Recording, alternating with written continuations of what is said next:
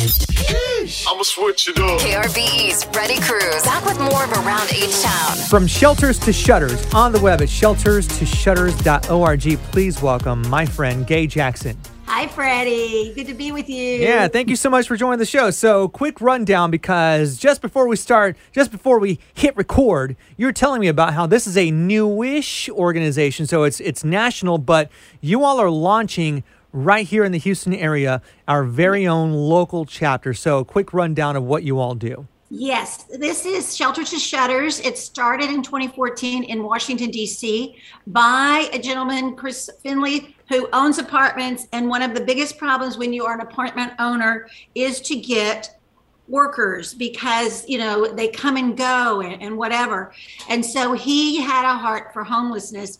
And he thought, let me see if I can figure out something that I could help people that were situationally homeless, that had talents and skills, but something happened, some little something happened in their life. It could have been COVID. It could have been a doctor's bill, because so many people, half of America has less than $1,000 in a savings account. So many people are just on the edge. So he found a way to get a job in the multifamily industry where you get an apartment.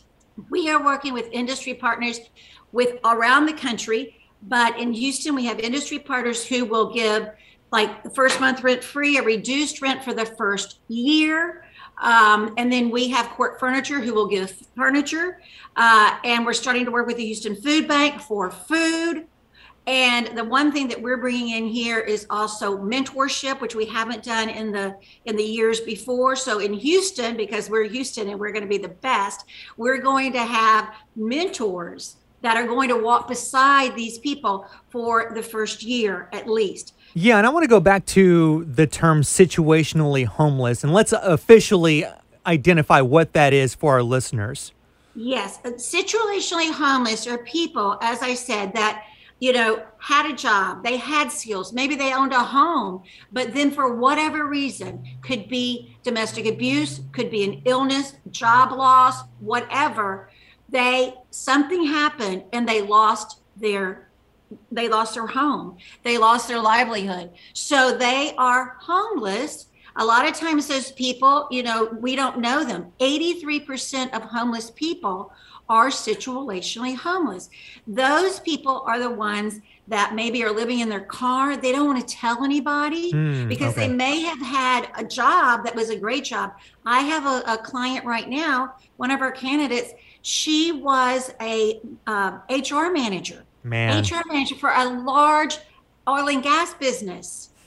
Both she and her husband were in the oil and gas business. Both of them, when they lost their jobs, they, held on for over a year. Then they lost their home. See, that kind of stuff is so hard to hear. But on the flip side, there are organizations like yours. So there's Shelters to Shutters. And again, the website is shelterstoshutters.org. Talking to Gay Jackson, and spot on. Such a great thing that you are doing, not just in helping get the situationally homeless off the streets and into an apartment, get them a job, but the mentoring, that part is, wow, that's like the icing on the cake, because it's one thing to have a resume and then lose your job, but now you don't know where you're going to sleep at night. You don't know where your next meal is going to be. So the mentoring part for a year is really like going to push it into overdrive and help keep these people to where they're thriving in their new environment, wherever that new environment may be, whatever job it is, whether it's in their old industry or they're changing over turning over a new leaf, so to speak. Exactly. Well, and of course, the multifamily industry is just booming. And if you drive by anywhere, they're always looking for maintenance people. They're always looking for whatever. And the turnover in multifamily industry is 4 to 6 months. When we find someone and put them into one of these jobs, the average is 2.8 years. Wow. So when we put someone into this industry, and 72% of the people we place within a year have had a raise or a raise and a promotion, or one or the other. But I'm just telling you, because can you imagine if you were one of these people? I mean, you're going to love where you're working. You're going to love what you're doing. A lot of times we have younger people. I mean, I have a 20-year-old person now that's, she needs to get out the environment she's in. And so she's going to become a groundskeeper. But she is so dynamic. She's already planning when she's going to be working in the office. She's already planning when she's going to be over this and that, and we're going to have someone. I have already a person that I just happen to know that's going to be her mentor, who is, in her it just turned 30. So she's 22. This girl is going to be 30, and is going to be she just got a job at Dale. So she is, she's moving up things too. So she's going to be able to encourage this, this young girl who she never had a mentor. She had no one ever to help her. There was a 58-year-old man that when I told him, here's what you're going to get with us. You're going to get an apartment. You're going to get a job. You're going to get furniture. And I said, and you're going to get a mentor. Of all the things I said, he's 58 years old from Mississippi. He started to cry. And he said, I never had a dad. This is what I always wanted. Wow. Wow. I mean, wow. And it's amazing where he has come in just a couple of months of knowing that he's got people standing beside him.